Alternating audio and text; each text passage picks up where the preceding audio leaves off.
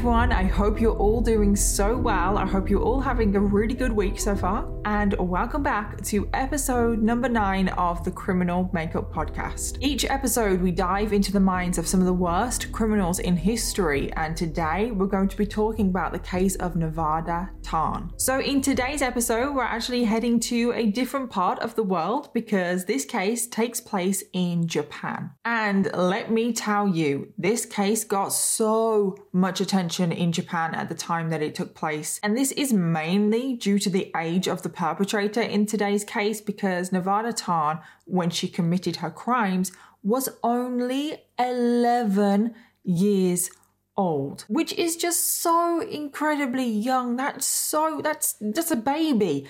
It's hard to even wrap your head around what would drive a child of that age to commit such a terrible act. Like, how did that happen? But that is exactly what happens in today's case. And also, after some of the details were released to the public, this case also turned into a little bit of an internet sensation, which unfortunately happens sometimes, and it happened with today's case. There were memes created about Nevada. There were people dressing up trying to impersonate her. They even had to stop selling the hoodie she was wearing because there was so much demand for that hoodie, and that hoodie was selling out here, there, and everywhere, which is just crazy. It got so out of hand. So we're going to look into all of that today. It's definitely hard to get your head around this one because she's just so young. So let's just dive in.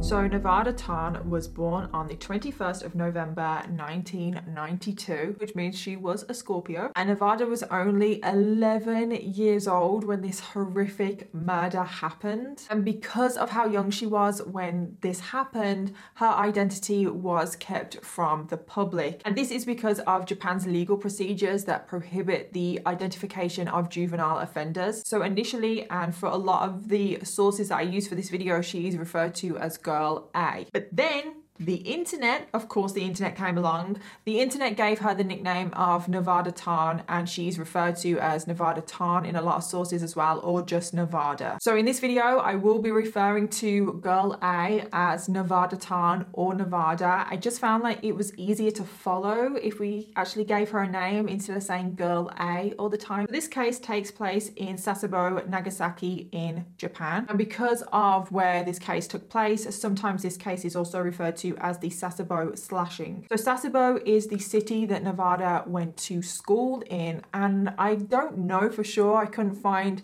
an actual proper source, but I assume this is where she lived and this is where she grew up. And on the surface, Nevada Tarn's childhood seems pretty normal, pretty happy, both at school and at home. And she was always involved in a lot of activities. She was a very active child. She was really into art. She loved to draw. She was also really into sports. She actually played for her school basketball team. So not only was Nevada very outgoing and very active, she was also literally a genius. And I'm not joking there, she was actually a genius. She had an IQ of 140. So even though Nevada was technically classed as a genius, her school grades did begin to drop. And her mom thought that her grades were dropping because she was spending too much time playing basketball, which resulted in Nevada's mom telling her that she had to quit the basketball team. She was no longer allowed to play basketball because she needed to get her grades up. So this is what Nevada did. She dropped out of the basketball team so she could concentrate on improving her school grades. And this kind of changed Nevada's life completely. She went from being a very active, a very outgoing child, always doing all of these different activities, to now being shut in her room. And this meant that she was spending a lot more time in her room on her own. However, Nevada really struggled to spend all of this time shut in her room, focusing on her schoolwork. And I can completely understand that. I have a very short attention span when it comes to work, and I need breaks, and I just couldn't imagine at 11 years old especially just being shut in my room working for hours on my schoolwork. I couldn't imagine it, and Nevada really struggled with this.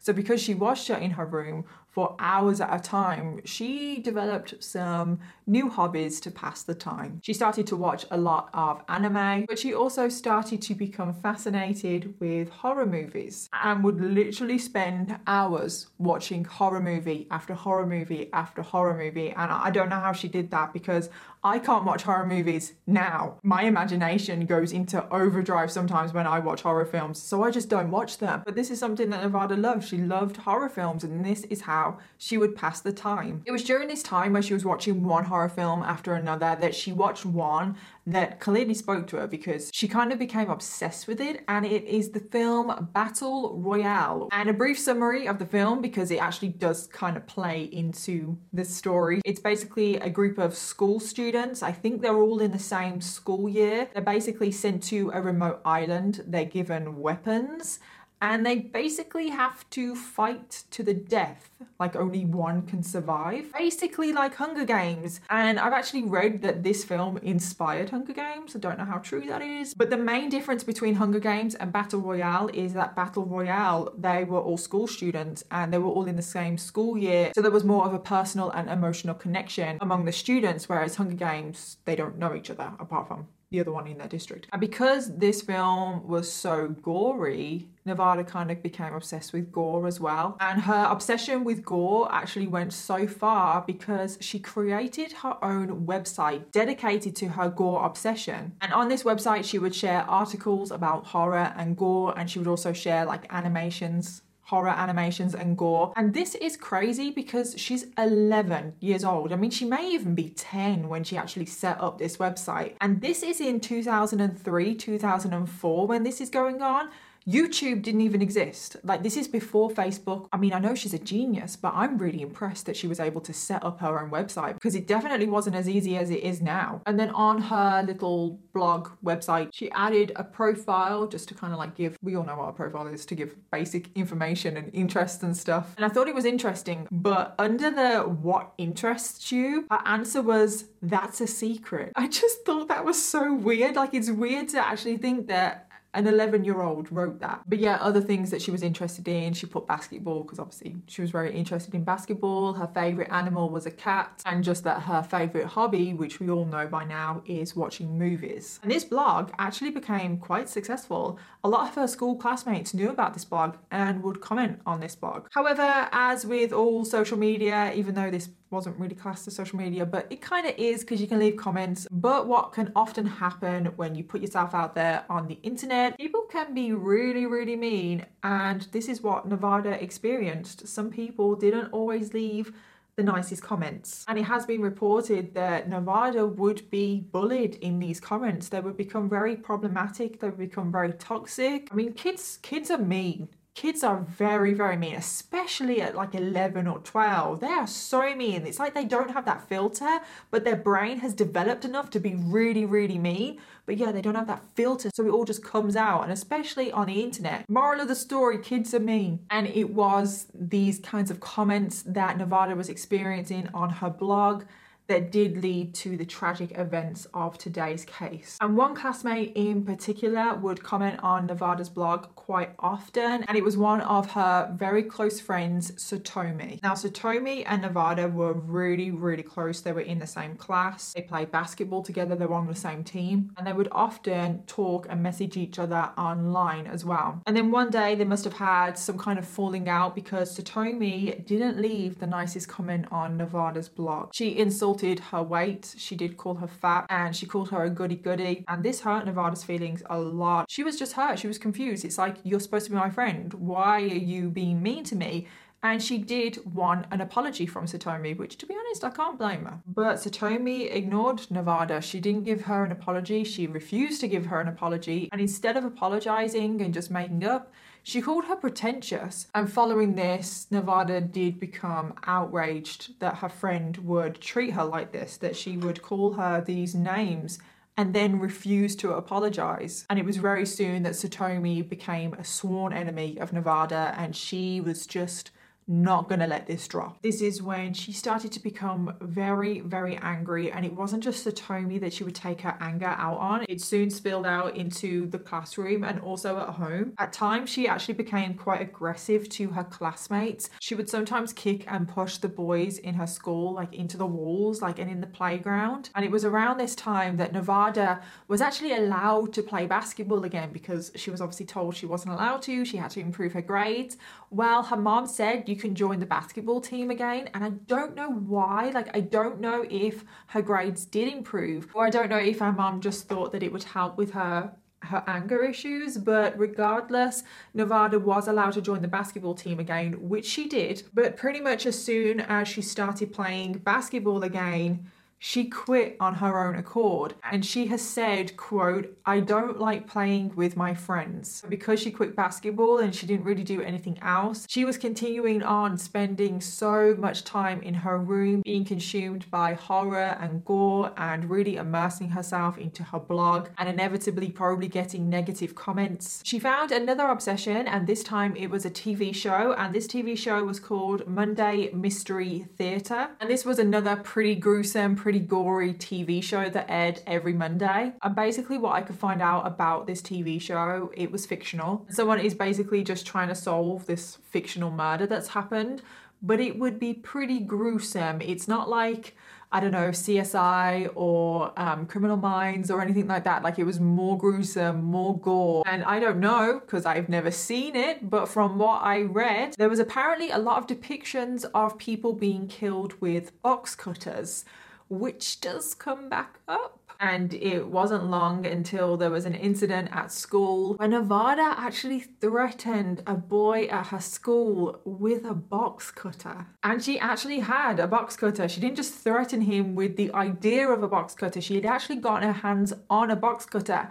And I don't know where she got it from. I don't know if it was from school, from home. And this incident was just dismissed by the teachers. I don't know what her parents had to say about this. This is red flag number one. I mean, there was probably a couple more, but this is definitely red flag number one, people. We need to pay attention when children start threatening people and they actually have a knife in their hand. And from what I could find out from my research, no investigation was made into how she got the knife, what she was doing, why she was even threatening this boy. Like, what did he do? You know, what did he do to be threatened with a knife? But yeah, nothing was done about this Nothing was done about this box cutter incident, and it was less than a week after this incident that Nevada got another quite mean comment from Satomi on her blog. Again, Satomi insulted Nevada on her weight. And unfortunately, it was only 4 days later that the terrible events of this case take place. So it is now the 1st of June 2004, and Nevada and Satomi are just going to school like any normal day. And this day was actually the day of their annual school photo. Do you guys remember those days? Oh my God, I would dread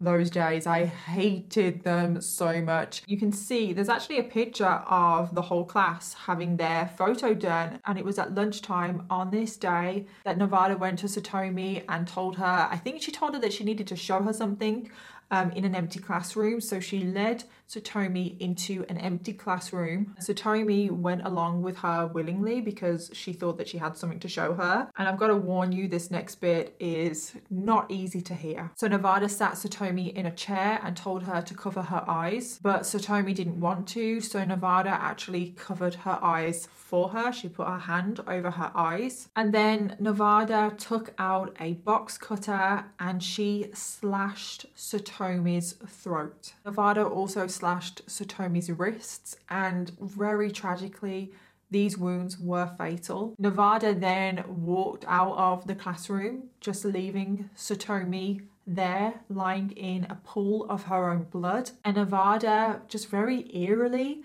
made her way through the corridors of the school, covered in her friend's blood. And there are reports that when Nevada slashed Satomi's throat and wrists, that she just watched her friend bleed out. I wouldn't be surprised if it was true, but I couldn't confirm, but I did see reports of that happening. Now, Nevada and Satomi, it was the end of lunchtime, they were both due back in their classroom. Neither of them were to be found, and the teacher was like, where the hell are these two girls? They should be back by now.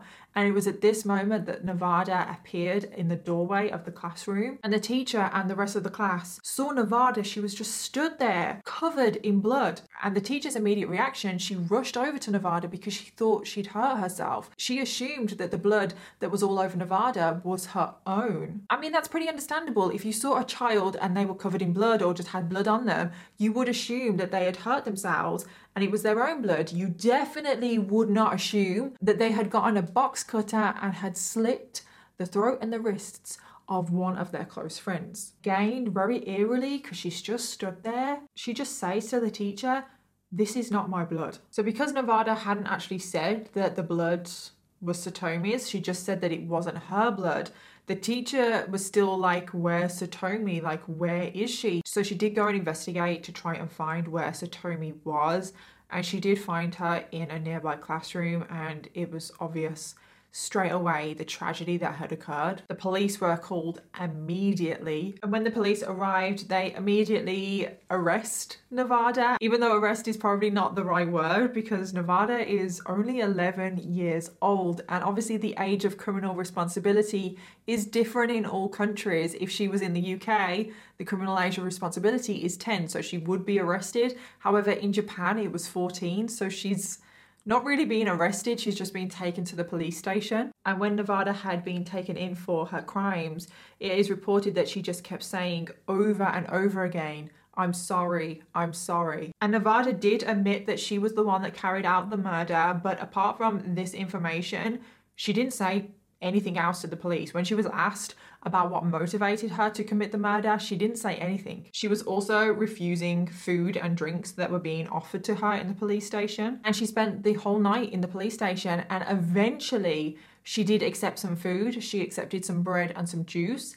And after she'd finished eating and drinking, she did start to open up about what happened. Nevada initially told the police about the comments that Satomi had left on her blog, insulting her weight and calling her a goody-goody. And she told the police when these comments obviously started, and that the most recent ones were only 4 days prior to the day of the murder. And it was after those second comments just 4 days ago that she started to plan the murder. So the murder was premeditated, and that always freaks me out when I find out that a murder committed by a child is premeditated, because children just shouldn't be thinking like that. I understand that their brains aren't developed, so you can almost kind of wrap your head around like a spur of the moment accident kind of situation.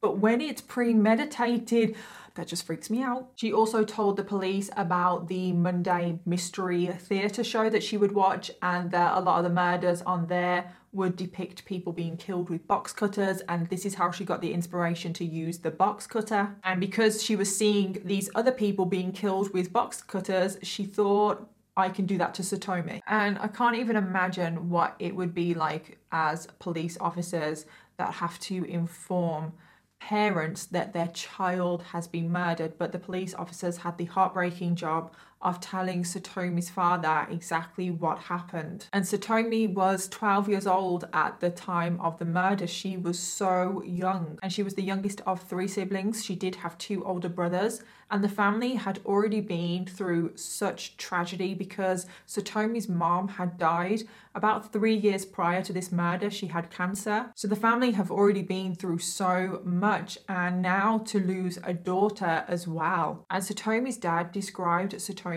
as being like heir to him. She was everything to him, and I can't even imagine the heartbreak that he went through. And something that he just couldn't wrap his head around was, how could Nevada do this to one of her close friends? So a few months after the murder, the case was heard in a family court, and normally everything would be done to avoid sending a child as young as Nevada to an institution. But because of how serious the crime was, I mean, it's about as serious as you can get, murder, the court decided that they had to send Nevada to an institution because there was just no way to avoid this. So she was sent to a reformatory institution for 2 years. And while she was at this institution, she was diagnosed with Asperger's syndrome. And because of this diagnosis, her sentence was increased by another 2 years. So she would spend a total number of 4 years in this institution. So as you can imagine from this case, a lot of theories have come out about what exactly happened. And of course, a lot of discussion and a lot of emphasis was placed on the fact that she liked horror films and TV. And in particular, a lot of emphasis was put on the Battle Royale movie and also the TV show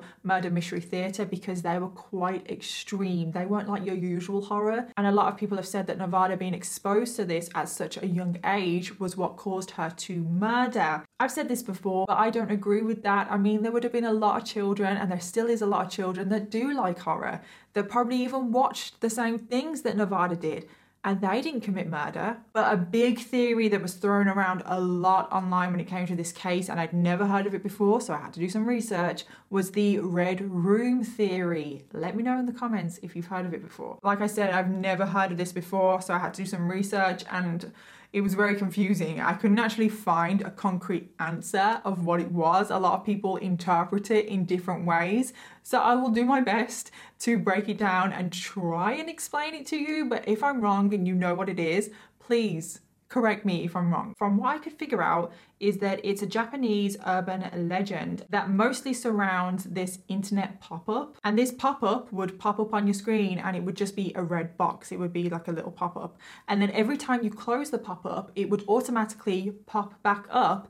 And each time it would pop back up, a new letter would appear until it eventually spout out a sentence. And this sentence would say, eventually, if you close it enough times, "Do you like the red room?" But this isn't your normal, typical kind of pop-up, because apparently if someone sees this pop-up and sees this message of "Do you like the red room?", they end up dead with their blood all over the walls, essentially making a red room. So yeah, that is basically the myth of the red room. There were other interpretations that I saw online, but that was the main one that I saw. And the reason, because you probably think, okay, well, why the hell is this linked to this case? Because nothing about the red room has come up so far. Well, the reason it's linked to the Nevada Tarn case is that when the police searched Nevada's computer, they found an animation of the red room that was her first bookmark. So there are rumors, it's just rumors, but there are rumors that because she was obsessed,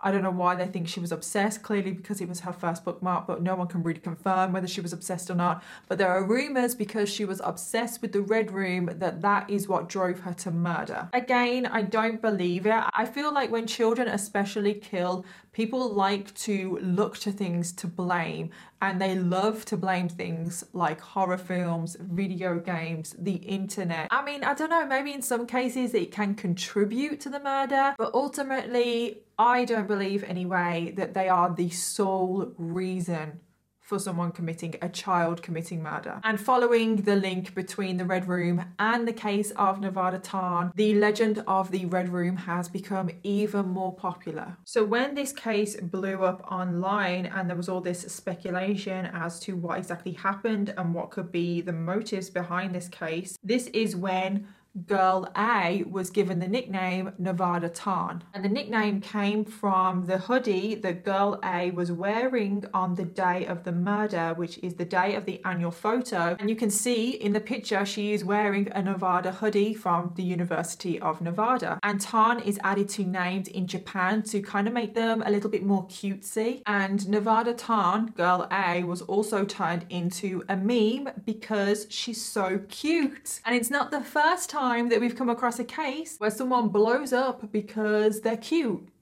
Isabella Guzman, anyone? And because of the online popularity of Nevada Tarn, people actually started to dress up as her, to impersonate her, which resulted in a hell of a lot of University of Nevada hoodies being sold. It was actually their most popular item at the time of this murder. Now, why?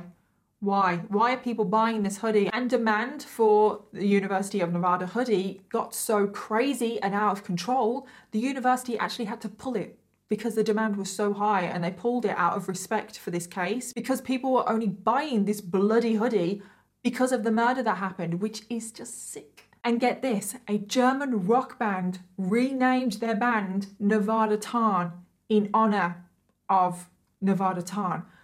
Why? Why would you name your band in honor of a killer? And this case brought up a lot of debate in Japan because there was mass panic about this case because it's not very common that an 11-year-old commits murder, and people wanted to know exactly what happened so they could learn from this case so it wouldn't happen again. And a lot of the debate centered around how young Nevada Tarn was because she was only 11. And like I said earlier in the video, the criminal age of responsibility in Japan was 14, and it was already lowered from 16 only a few years prior to this because of another murder. And that case is, oh my God, it's so horrific. But in that case, in 1997, a 14-year-old male student murdered a 10-year-old and an 11-year-old, and one of the victims he actually decapitated and put their head outside of his school. And I didn't look any further into that case because it sounds absolutely horrific. But that case caused the age to lower to 14 from 16, and there was a lot of debate whether this case would then lower it to 11. The Nevada Tarn case didn't actually lower the criminal age. It's still 14 to this day. So on May the 29th, 2008, authorities said that they wouldn't be seeking any additional sentences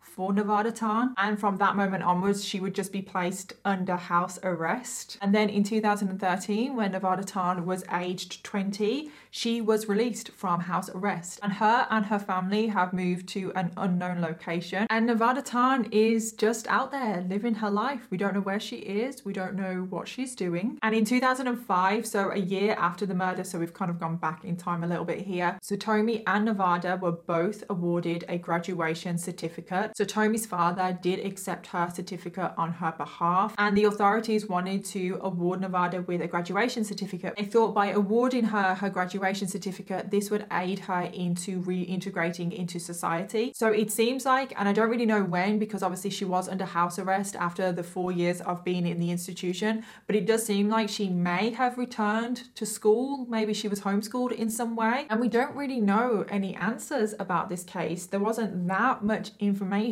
as to why Nevada did kill Satomi. And I think because there's not a lot of information about this case, a lot of people have blamed the internet and blamed things like the Red Room and blamed horror films. But like I said, I don't feel like those things are solely to blame. And it does kind of bring up that debate, doesn't it, of nature versus nurture. And I've always kind of been a person that believes in both. I do believe that some people are born more predispositioned to commit murder, and then it takes an environmental factor to almost trigger that off in someone's brain for them to commit murder.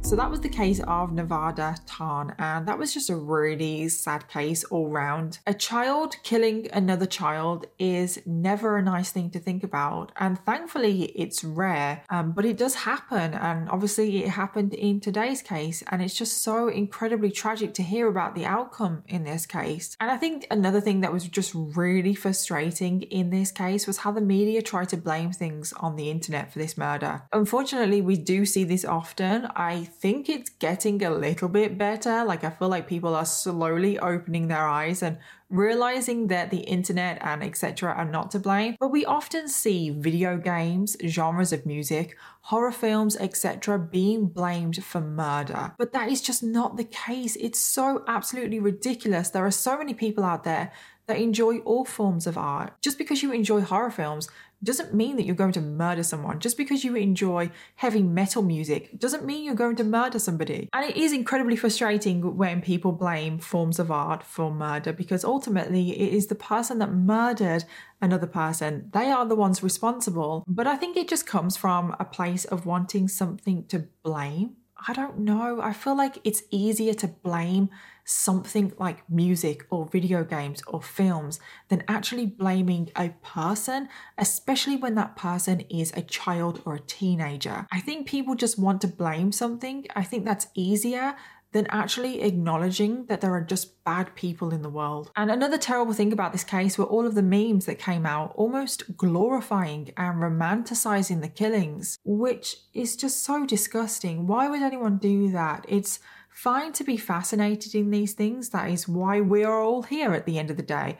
But don't glorify them. Don't romanticize them. I don't know why people would do that. You have to remember that this is true. This is real life. These stories are all real. They happen to real people, and there are real victims at the end of this story. And it's just so heartbreaking that the victim's family might see someone online glorifying Nevada Tan's crimes, and how is that going to affect them? And of course, my heart really does go out to Satomi's family. Satomi should still be here living her life now as a young woman. But all of that was cut short because of this terrible tragedy. And that brings us to the end of this episode. Thank you so much for listening today. Subscribe or follow to make sure you never miss an episode of The Criminal Makeup. And I would really love it if you could leave a review. And in the meantime, if you've been affected by any of the themes in this episode, please take the time to look at the description for this episode for some helpful resources. Special thanks to my producers at Audio Boom Studios, and I'll see you all in the next one.